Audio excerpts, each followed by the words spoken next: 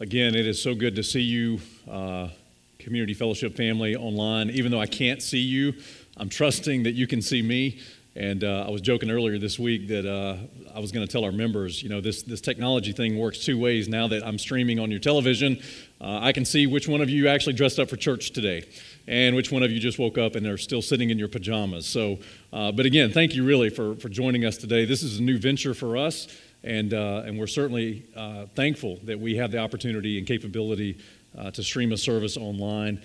We live in some crazy days. Really the world has changed in the last week. And first and foremost, I want to give Jesus Christ all the glory. He's still on the throne, and I'm thankful that no matter what happens, we can have the assurance of tomorrow because we know Him. And so I'm thankful for that. I also want to just give a shout out to our tech team. They're doing an amazing job this week, just getting everything up and running, and to be able to live stream to our church family and all of those that maybe not part of Community Fellowship, but they're joining us online today. And we really do appreciate you just joining, and we pray the Word of God has a tremendous impact in your life today. And so, wow, we live in some unprecedented times. And literally our world has changed in the matter of a week and a half. Terms like COVID-19, quarantine, social distancing, flattening the curve, and pandemic are now part of our daily vocabulary. And also toilet paper is the new currency, and homeschooling is the newest trend. And so, wow, what an amazing shift in our culture in just a few short days. It is a realization for us. Many of us would say we're uncomfortable right now, and times maybe are uncertain and perilous. I'm thankful that the Bible assures us in 2 Corinthians chapter 1 that God Almighty is the God of all comfort. And I want to read just a passage to you, 2 Corinthians 1, verses 3 to 4. The Bible says, "Blessed be God, even the Father of our Lord Jesus Christ, the Father of mercies, and the God of all comfort, who comforteth us in all our tribulation, that we may be able to comfort them which are in any trouble by the comfort wherewith we ourselves are comforted of God." And so this morning as we begin, I want to just reiterate what the scriptures say. God is the God of all comfort. And maybe if you're streaming today and you would say, man, this week, this last couple of days has been really uncomfortable socially, emotionally, mentally, even spiritually, I want to assure you today that God is the God of all comfort. And He's not the God of some comfort or a little comfort. He's actually the God of all comfort. And I'm thankful for that. And the Bible also tells us in Romans chapter 15 and verse 4, it says, "Whatsoever things were written aforetime were written for our learning, that we, through patience and comfort of the Scriptures, might have hope." And so God is the God of all comfort. But listen, this Word of God, these Scriptures, well, they give us comfort as well. God relegates His comfort through His Word, through His Scriptures. And in times of uncertainty, the one place that we should always turn back to is the Word of God. And so this morning, I really was praying this week, Lord, how do I even preach virtually? What do I preach in times of uncertainty? And I really felt like the Lord would have us begin a series. We don't know how long this is going to last in our church or in our culture or community. And so I really was praying and just asking God, give me wisdom to understand your heart and will. And I kept coming back to the book of Colossians. And, the book of Colossians talks about the supremacy of Christ, but I'll go a step further and say that it talks about the sufficiency of Jesus Christ. Because supremacy without application means that you don't have sufficiency. And I want you to understand today that Jesus Christ is sufficient for all things in our heart and life. He is sufficient because He is supreme. And so this morning, if you're not maybe used to Community Fellowship or it's been a while since you visited, it's time to go grab your Bible. All right, so if you're sitting on the couch or sitting in the chair, grab your Bible, grab a pen. On our Facebook page, we have a link to sermon notes because we actually want to get to work in the Word of God this morning as we begin a series out of the book of Colossians called The Sufficiency of Christ. And this morning is really just an introduction to the book. And I feel like as we study this the next several weeks, probably because we're going to be studying together virtually through Facebook and through YouTube, it is important that we set the tone of where we're going the next several weeks. And so as we get into this little epistle of Colossians, I'd like you to turn in your Bible there. If you got a Bible with you, or pull it up on your phone, that'd be awesome. The church at Colossae is a very interesting church in the Word of God. And that epistle that Paul penned through the inspiration of the Holy Spirit of God is a powerful epistle for us in these last days, if you will. Ephesus was a city that was about 100 miles from Colossae. And the Apostle Paul himself didn't go to Colossae. He did not plant that church, the church of the Colossians. However, Paul spent a good amount of time in Ephesus. As a matter of fact, in Acts chapter 19, in verse 10, the Bible tells us that he was there for at least the space of 2 years, probably 3 years total. And the Bible says that through the ministry there at Ephesus, all they which dwelt in Asia heard the word of the Lord Jesus, both Jews and Greeks. And so what that means is what began as a tremendous revival in Ephesus had a reaching effect into all the area of Asia, and that area of Colossae and Laodicea would have been an extension of the ministry of what God was doing in Ephesus. You know, one of the reasons this book is important for us, especially as Christians in what I believe is the last days, is that in the book of Revelation, Jesus Christ wrote 7 letters to 7 different churches. And we understand that as we study the Bible, that those churches were legitimate historical churches that existed in the Apostle John's day. Those were real churches with real congregations, real pastors, real people, just like you. And yet Jesus Christ wrote to those 7 churches specific things that dealt with each church. But as we study those churches, we also see that there's an overview of the entire history of the church age, or the dispensation of grace, if you will. And so doctrinally speaking, those 7 churches also paint a picture for us for the totality of the church age. And the reason that's important is because the very last church that Jesus Christ writes to is the church of the Laodiceans. And many of you have read the passage in Revelation chapter 3. That is the one church that the Lord Jesus Christ didn't have anything positive to say, unfortunately. It was all negative. It was a call to repentance because that church had deceived its own self. Its view of itself was certainly superior to what Jesus Christ viewed it as. As a matter of fact, in Revelation chapter 3 and verse 14, you know, the Bible says, "And unto the angel of the church of the Laodiceans write, these things saith the Amen, the faithful and true witness, the beginning of the creation of God. I know thy works, for thou art neither cold nor hot. I would that thou wert cold or hot. So then, because thou art lukewarm and neither cold nor hot, I will spew thee out of my mouth." And again, this is the last church, the church that literally ends Revelation chapter 3. And as Revelation chapter 4 begins, the Apostle John is caught up into the Spirit on the Lord's day. And it's a tremendous picture for us of the rapture of the church. You say, why is that important, Jay? Because that city of Laodicea is only mentioned in the book of Revelation and in the book of Colossians. And that church of the Laodiceans and that city of Laodicea certainly historically has significance. But it paints for us a doctrinal picture of the state of the church in these last days in preparation for the rapture. In Colossians chapter 4 and verse 16, as Paul winds down this epistle to the Colossians, he says, "And when this epistle is read among you," in other words, among the Colossians, "cause that it be read also in the church of the Laodiceans, and that you likewise read the epistle from Laodicea."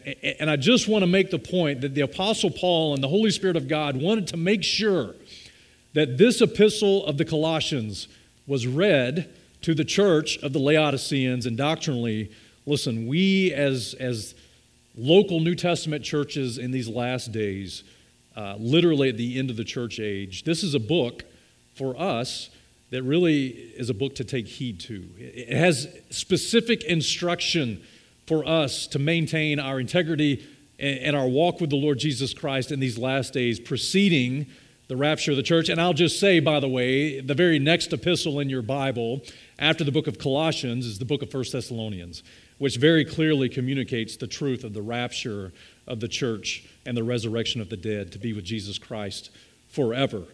And so it's going to be Bible study this morning, and so I hope you're ready this morning, and I hope you have your Bible ready and your notes ready. And this morning I want to start with the first point, and the first point is this. We want to open this series looking at the conflict that the Apostle Paul had for the Colossians, the conflict that Paul had for the Colossians. Now, Colossians 1 tells us that the Apostle Paul and Timothy are the ones that are writing to this church. Obviously, the Holy Spirit of God is inspiring these men to communicate these words to this church. But in Colossians chapter 2, verses 1 to 2, there's a very interesting section of Scripture. Paul says in Colossians 2, verses 1 and 2, I would that you would know what great conflict I have for you and for them at Laodicea, and for as many as have not seen my face in the flesh, that their hearts might be comforted and knit together in love, and unto all riches of the full assurance of understanding, to the acknowledgement of the mystery of God and of the Father and of Christ. And if you skip down to verse 5 in your Bible, Paul also says, for though I be absent in the flesh, yet I am with you in the Spirit, joying and beholding your order and the steadfastness of your faith in Christ. And so I want to begin by talking about Paul's conflict for the Colossians, because I'm going to just tell you it's the same conflict that every pastor is experiencing this Sunday morning. Paul was not with the church of Colossae. He never got there in the flesh. He didn't plant this church, and yet he had conflict in his heart and in his spirit to be with them and to encourage them and to equip them. And he wanted to see their hearts comforted. Paul was writing this epistle from Rome, imprisoned. And yet he had conflict for the saints of God. He was imprisoned, and you could even say isolated, if you will, but he was not incapacitated. He had a burden for the ministry and wanted to see God do something in these believers' lives. And there's not a pastor this morning that doesn't share that conflict with their church family. Man, I'm thankful for our team that's here, and I've got somebody to preach to this morning, and I'm thankful that I can preach to you online. But man, my heart desires to see us in the flesh. And so right now we're in a season of conflict, and the Apostle Paul, he was conflicted in his inner man for this church, and he desired to see them, and I want you to know from the Word of God that in the midst of conflict in these days, it is possible, number one, to have joy. It's possible to have joy in the midst of conflict. And by the way, Paul says, you know what, even though I'm not with you in the flesh, here's my desire. It's to be with you, but I'm not with you. I am with you in spirit. And the first thing he says in Colossians 2 and verse 5 is that he is joying. He's rejoicing for these believers. And I just want to tell you, listen, the joy of any pastor is the people that he pastors. It's the people that he pastors. And especially in these days, now more than ever, man, the joy of the ministry is the people that we have the opportunity to build relationships with and invest the Word of God into. Philippians chapter 4 and verse 1. Again, Paul writing to the Philippians, he says, therefore, my brethren, dearly beloved and longed for, my joy and crown, so stand fast in the Lord, my dearly beloved. I just want you to know that Paul had a conflict in the inward man to be with his brethren. And listen, many of the saints of God through many different churches right now are separated and we're not able to assemble just yet. And listen, the devil knows that there's a great opportunity for discouragement instead of joy. And I want you to understand, listen, God can give us joy in the midst of our separation. 1 Thessalonians chapter 2 and verse 19, Paul says, for what is our hope, our joy, or crown of rejoicing? Are not even ye, you all, in the presence of our Lord Jesus Christ at his coming? And I just want to tell you, man, joy comes from the people of God, the brethren, the beloved, those that we long to see in the flesh. And now more than ever, it's important to realize that the power of community in the body of Christ is something that we can rejoice in. And listen, we don't want to be idiots. We want to obey our governmental authorities and all those different things. But listen, the body of Christ has always been and will always be called and commissioned to assemble. And you have to rejoice in the people of God and in the midst of conflict. And even if that means just 2 or 3 families gathering together, even if that means virtually getting online and connecting with other disciples of Jesus Christ, listen, you can have joy in the midst of conflict. The second thing that we learn from Paul is that in the midst of conflict, number 2, it is possible to observe order. And he says that in verse 5. You know, in Colossians chapter 2 and verse 5, Paul says, look, I'm rejoicing, I'm joying with you in the Spirit. And then he's observing their order. And I want you to understand that God is a God of order, not disorder. And listen, that is why even in these days of what the world would say is an uncertainty and perilous times, listen, the church of Jesus Christ has a great opportunity, because in the midst of chaos and disorder, well, there ought to be some decency and order. And the people that should manifest that is none other than the church of Jesus Christ. We ought to manifest an orderly behavior that's decent and that pleases the Lord. Listen, Colossae was a city and a church that Paul commended. I can observe, I see your order. Even though I'm conflicted for you, your testimony is that you're still orderly. You know, Colossae wasn't Corinth. Corinth had some problems. If you read the Bible in 1 Corinthians chapter 11, listen, that church had some issues. Now, you know, thank God Community Fellowship doesn't have any issues, but you know, if we were like Corinth, we would have issues. It says in 1 Corinthians 11, verse 34, it says, if any man hunger, let him eat at home, and that you come not together unto condemnation, and the rest, Paul says, I will set in order when I come. It was a church that was tremendously blessed. It had tremendous spiritual gifts. They were immature, and they were carnal, and they were disorderly. And it had a bad testimony, so much so that the Apostle Paul said, when I get there, I'm going to need to set some things in order. So listen, Colossae wasn't like Corinth, and Colossae wasn't like Crete, another area where the Apostle Paul ministered, and the ministry was so demanding that in Titus chapter 1 and verse 5, the Bible tells us that Paul sent Titus and left him in Crete. And specifically, he left him in Crete that he should set in order the things that are wanting and to ordain elders in every city as the Apostle Paul appointed him. You know what? Listen, the beautiful thing about this church of Colossae was it's a church of order. It had a testimony that reached back to even Paul in Rome in prison, that this was an orderly church. And you got to ask the question, how come it was so orderly? And I think the answer is because they had a good pastor. The Bible tells us in Colossians chapter 1, verse 7, that there was a man named Epaphras, and he is a fellow servant and faithful minister of Christ, and he led those people rightly. He taught them the Word of God. He taught them to have decency and order. And listen, church, Community Fellowship, now is the time. Now is the time to be a church of not of order, disorder, not of chaos, not of confusion, but a church of order, so that people can see the testimony of Christ and God Almighty in our lives and through our lives, that we maintain order because God is a God of order, not of disorder and confusion. Well, thirdly, what we see from Paul is, in the midst of conflict, not only can we have joy and observe order, but then number three, in the midst of conflict, the reality is it's a time for steadfastness. It's a time for steadfastness. And again, this is a testimony that Paul gives these Colossians, and he says, man, I'm observing your the steadfastness of your faith. It's observable.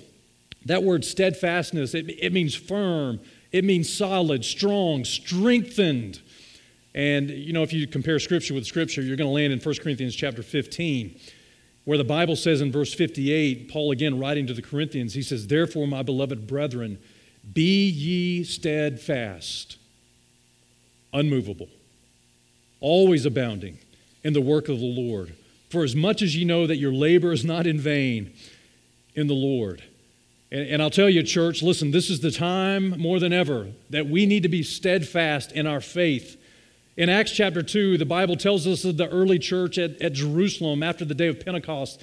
And the Bible tells us that after they were filled with the Spirit of God, that they continued steadfastly in the apostles' doctrine and fellowship and in breaking of bread and in prayers. In other words, their faith was lived out in a very visible way and real way. And listen, church, our steadfastness to Bible doctrine in these days is so important. We need to be more about Bible doctrine than we've ever been before, and that means that you need to get discipled. That means that you need to sign up for a class with LFBI and some of our Living Faith Fellowship churches. Listen, our steadfastness in fellowship needs to be steadfast more than it ever has been before. It needs to be unmovable. You say, Jay, they have laws against that right now. Okay, well, use your wisdom, use your common sense. But at some point, the Word of God tells us to assemble. And how we assemble and what that looks like may change as we move forward. But listen, if you're involved in biblical discipleship, let me encourage you, keep discipling. If you have home groups going right now and you're following in the governmental standards and listen, you're safe and you're using common sense and you're washing your hands and all those things, listen, it is time to be steadfast in Christian fellowship. Why? Because the body of Christ is always called to be together. Man, it's time to be steadfast in the breaking of bread at the Lord's table. It's time to be steadfast in prayer like never before. And listen, God cleared our schedules. He took away our sports. He took away our busyness. He put us home. You know what he did? He actually put us a little bit closer to a prayer closet that we haven't visited in a long time.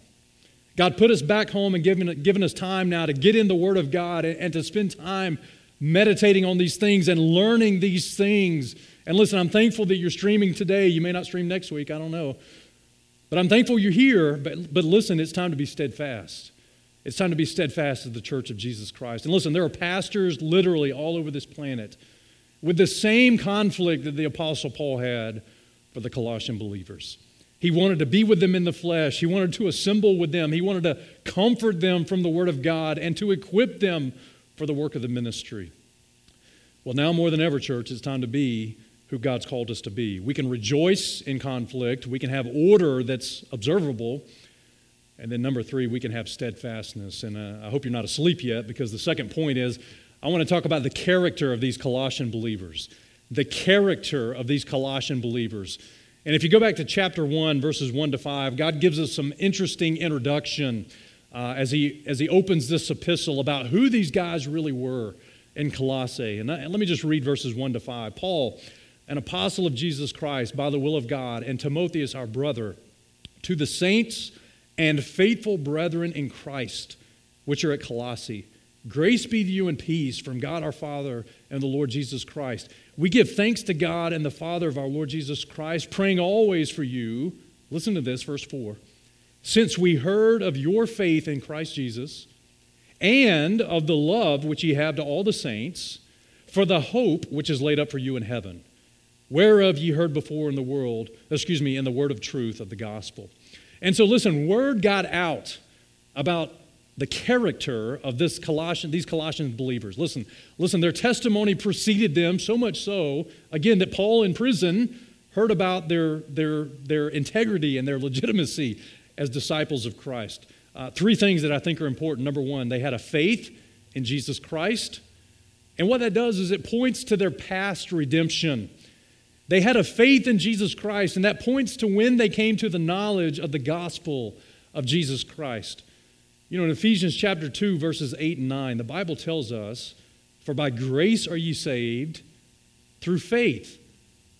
And that not of yourselves, it's the gift of God, not of works, lest any man should boast. And I want to encourage you, church, listen, every person under the sound of my voice this morning ought to be able to remember a time in the past where you personally came to Jesus Christ as your Lord and Savior, where you recognized that you were a sinner separated from God, where you recognized that your sin deserved the punishment of eternal damnation and separation from Jesus Christ and from God. It is what we deserved as sinners. There had to be a point where you understood that your sin required a Savior. And listen, for me, that was at the age of 21. You know, I didn't grow up in church. I didn't live stream services into my living room or on my cell phone. Listen, we didn't have that kind of testimony as a family. But at the age of 21, one of my best friends in college shared the gospel of Jesus Christ with me, and he showed me how I could be saved from my sin through faith in the finished work of Christ. These Colossians, man, listen, they had faith, and it was a testimony to other people. They were verbal about their past redemption. They were verbal that they had received the gospel of Jesus Christ. And friend, let me ask you, have you received it? And listen, maybe you're streaming today and you say, Jay, this is the first time I'm checking things out. Well, listen, today is the greatest day for you to get saved. You know, there's no guarantee of tomorrow, but what is guaranteed is that Jesus Christ has made provision for you through his shed blood on the cross of Calvary. and you can be forgiven by faith. You don't have to do anything. It's not a work. You can't be good enough or do enough good works. It's only by faith in the gospel of Jesus Christ. And if you haven't made that decision, let me encourage you to do that today. You can ask Christ to save you from your sin. But the second thing that these Colossians demonstrated in their character was their love for all the saints. So they had a past redemption, a point in time where they asked Christ to become their Lord and Savior, but they had a present resource, and that was their love for all the saints. And now more than ever, church, we need to be walking in love, especially brotherly love to those of the household of God. Romans chapter 12 and verse 10 says this, "Be kindly affectionate one to another with brotherly love, in honor, preferring one another." Hebrews 13 and verse 1 says this, "Let brotherly love continue," not cease. Don't let Corona cease brotherly love. It's to continue. And by the way, love isn't a feeling, love is an action. As a matter of fact, many of you know this verse, John 3:16, the Bible tells us, "For God so loved the world that He gave." He gave. Love is not a feeling, it's not an emotion, it's an action. And listen, in these present days, the present resource that we have to survive the times and seasons in which we are in is the present resource of brotherly love. It's the Christian's call to love his brother and love his sister in Christ and let brotherly love continue. And then thirdly, these Colossians, their character spoke of their hope. Number 3, their hope that was laid up in heaven. And that's the future rapture. I mean, that's what these guys were looking for. That's what their hope was in. Their hope was in the coming of the Lord Jesus Christ for His church. You know, the Bible tells us in Titus chapter 2 and verse 13, looking for that blessed hope. Hope for the Christian is not some abstract hope. Hope for the Christian is the assurance that God is going to do what God said He's going to do. It's the assurance that we have that the Lord Jesus Christ is coming back for us. Looking for that blessed hope and the glorious appearing of the great God and our Savior, Jesus Christ. Church, listen, the Christian's hope is not in this world. It's not in a cure to COVID-19. It's not in wealth. It's not in health. It's not in prosperity. The Christian's hope, it's in Christ. It's in Christ. And no matter what happens in this world, our assurance is that in Christ we are secure. We have hope. And so listen, these Colossians had a testimony. And I put this in your notes if you're following online or on your digital notes. Listen, who you really are in Christ is going to be found out. It probably already has been this week. And, you know, we want to have the testimony that the Colossian believers had. We want to have a past redemption. We want to walk in a present resource, brotherly love, and we want to have hope in the future coming of our Lord and Savior Jesus Christ. And that'll change the way you shop for toilet paper, quite honestly, this week. Because who you are in Christ is going to be found out. Well, number 3, as we introduce this book of Colossians, I want to show you the couriers of this epistle, and we're almost done this morning. The couriers of this epistle to the Colossians. The Bible tells us in Colossians chapter 4, verses 7 to 9, there are 2 men that are mentioned. And these 2 men were actually responsible for taking this epistle from the Apostle Paul to the Colossians. And I think there's an interesting truth that we can learn from this passage. Colossians 4 and verse 7 says, "All my state shall Tychicus declare unto you, who is a beloved brother and a faithful minister and fellow servant in the Lord, whom I have sent unto you for the same purpose, that he might know your estate and comfort your hearts, with Onesimus, a faithful and beloved brother who is one of you, and they shall make known unto you all things which are done here." And so the Apostle Paul, through this epistle, again, calls to mention 2 men that are key part of his ministry team. Let me just say this, Paul never ministered alone. Paul always ministered with other people. He won people to Christ. He discipled them. They became a part of the ministry that God had called him to do. And so this first man, his name is Tychicus. And his name literally means to hit the mark or to attain, which is a pretty awesome name, by the way. In Ephesians, his name is also mentioned again. He's one of the converts from the ministry in Asia, according to Acts chapter 20 and verse 4. But in Ephesians chapter 6, Paul calls this man a beloved brother and a faithful minister in the Lord.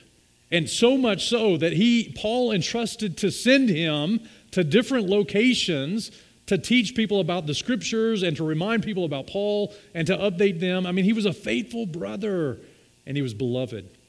And then this other man that's introduced to us is named Onesimus. And listen, some of you know the story of Onesimus. He was a servant of a man named Philemon. As a matter of fact, there's an epistle in your Bible named Philemon. And Paul, this servant, left his master and somehow crossed paths with the Apostle Paul. Well, that's a dangerous thing to do, because when you cross paths with Paul, you're going to be exposed to the gospel of Jesus Christ. And that ought to be a testimony for every one of us that are believers, man. When people cross our paths, we owe them the gospel of Jesus Christ. And so this servant becomes a believer in Christ. And in Philemon, verses 10 and 11, Paul is writing back to Philemon, and he mentions this man named Onesimus.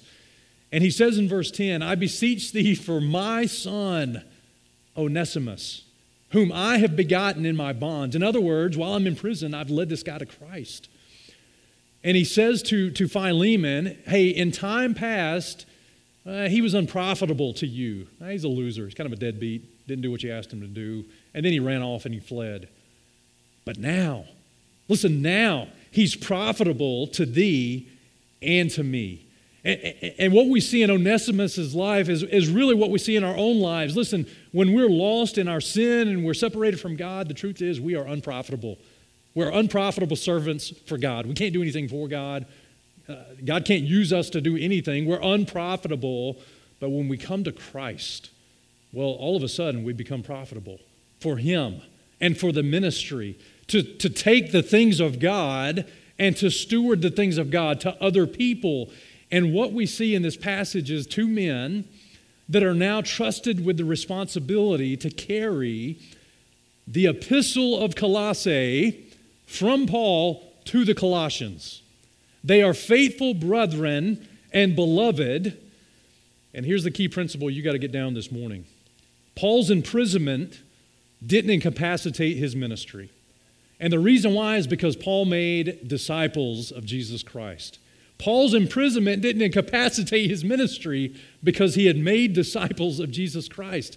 And listen, we were talking last week, man, what do we do in our churches? Because, things are kind of crazy right now. They're telling us we can't meet. They're telling us to avoid social interaction. And so now it seems like our church family is just spread and dispersed and scattered. And I told someone, you know what, I'm really not a whole lot worried about that. And the reason why is because at this church, by the grace of God, we've been able to see disciples made. And in our isolation and in our imprisonment and whatever God may allow to happen in our lives, listen, it won't incapacitate the ministry, because disciples of Jesus Christ have now been shaken from the salt shaker. And they're all over our communities. They're in our neighborhoods. They're on our jobs still. Listen, and we are called, just like Tychicus and Onesimus, we're called to deliver, as faithful brethren, we're called to deliver God's words to the intended audience. That's what we're called to do, church. And so we learn from these couriers an example of faithfulness to take the things of God to the intended audience. And I want to encourage you, church, again, God's put you in your home, in your neighborhood, in your community, in your city to have an impact for Christ. And you have a Bible, and most of you have a discipleship manual. And so you have all you need. You have all you need. And we don't know what tomorrow holds, but we know who holds it, and we can be faithful with the ministry until He comes. The last thing I want to share with you this morning before we dismiss is this: the concern for the believers at Colossae. You know, this epistle opens with some tremendous blessings regarding this church and the things that they were doing right, and their testimony and their character that was made known among men, that made its way all the way back to Rome. But the Apostle Paul was so conflicted for this church. Not only did he compliment them, but he had two significant concerns, I believe, as you study this epistle. And so under the inspiration of the Holy Spirit, he had some concerns for this church, just like the church of the Laodiceans have in these last days. Number one, Paul had a concern that they would be beguiled. That they would be beguiled. In other words, that they would be deceived. And again, please understand the doctrinal significance of this book. It is the book for the church in these last days. It is the book for the church to pay attention to right before the rapture of the church. And listen, now more than ever, there is a concern for the church of Jesus Christ that it's being beguiled. Colossians chapter 2 and verse 4 says this, "And this I say, lest any man should beguile you with enticing words." Paul's concern for the church was that other words would come into their ears and deceive them from the simplicity that's in Christ. In Colossians 2 and verse 18, he says, "Let no man beguile you of your reward, and voluntary humility, and worshiping of angels, intruding into those things which he hath not seen, vainly puffed up by his fleshly mind." You know, the Apostle Paul had a legitimate concern. It's the same concern most pastors have for their churches in these last days, that the body of believers in Jesus Christ would be deceived and beguiled through other words, through vain philosophy, vain deceit. You know, Paul said in 1 Corinthians chapter 2 that when he preached, he didn't use enticing words of man's wisdom. And I'm thankful that I can identify with a guy like that because I don't know big words. Being from South Alabama, the vocabulary is a little limited, but praise God, God can use that as well. Paul said in 1 Corinthians chapter 2 and verse 4 that my speech and my preaching was not with enticing words of man's wisdom, but in demonstration of the Spirit and of power. And so listen, church, listen, there is a concern for us as Community Fellowship, for all local churches in these last days. There's a concern from Jesus Christ Almighty that we would be beguiled and deceived with enticing words, so much so that it moves us away from truth, and so much so that it moves us away from our reward. And I think God wants us to understand this morning, now more than ever, it's time to get in the book. Now more than ever, it's time to get in a church that teaches and preaches the rightly divided whole counsel of the Word of God, not to listen to enticing words of man's wisdom, but listen to where the Word of God and the Spirit of God and the truth of God and the power of God is evident among the body of Christ. It's important, church. The second concern that Paul had not only was that church would be beguiled, but number two, he was concerned they would lose their reward. And again, in Colossians chapter 2 and verse 18, the Bible says, let no man beguile you of your reward. And in chapter 3 and verse 24, he says, knowing that of the Lord ye shall receive the reward of the inheritance, for ye serve the Lord Christ. You know, the reality is that Paul knew that those Colossians one day would stand at the judgment seat of Christ. And they would give an account from the time that they got saved until the time that either the rapture happened or until the time the Lord took them home, that they would give an account of their life and their faithfulness in the ministry of Jesus Christ. And the beautiful thing is that we have the privilege not only to be saved and to be with the Lord forever, but we even have the opportunity to be rewarded for how God uses us and how we allow God to use us in these days. Paul said, don't blow it. In these last days, his concern for the Colossians was, don't blow it in these last days. Don't be the guy that sells out in these last days and loses your reward at the judgment seat of Christ. You know, the Bible tells us lastly in 2 Corinthians chapter 11 and verse 3, Paul says, but I fear lest by any means, as the serpent beguiled Eve, that happened back in the Garden of Eden, through his subtlety, so that your mind should be corrupted from the simplicity that's in Christ. You know, the truth is, this Christian life, it's not necessarily easy, but the simplicity in Christ, it really is simple. We need to understand the gospel, that Jesus Christ died for our sins, that he was buried, that he rose again the third day according to the Scriptures.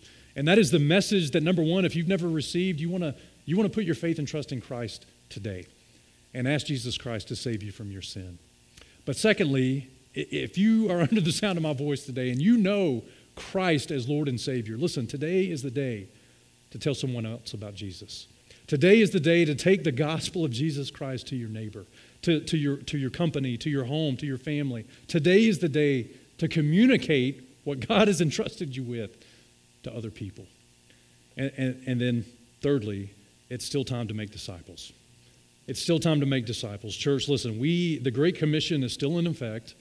No matter if the coronavirus is taking all the media and all the news, the Great Commission supersedes all of that.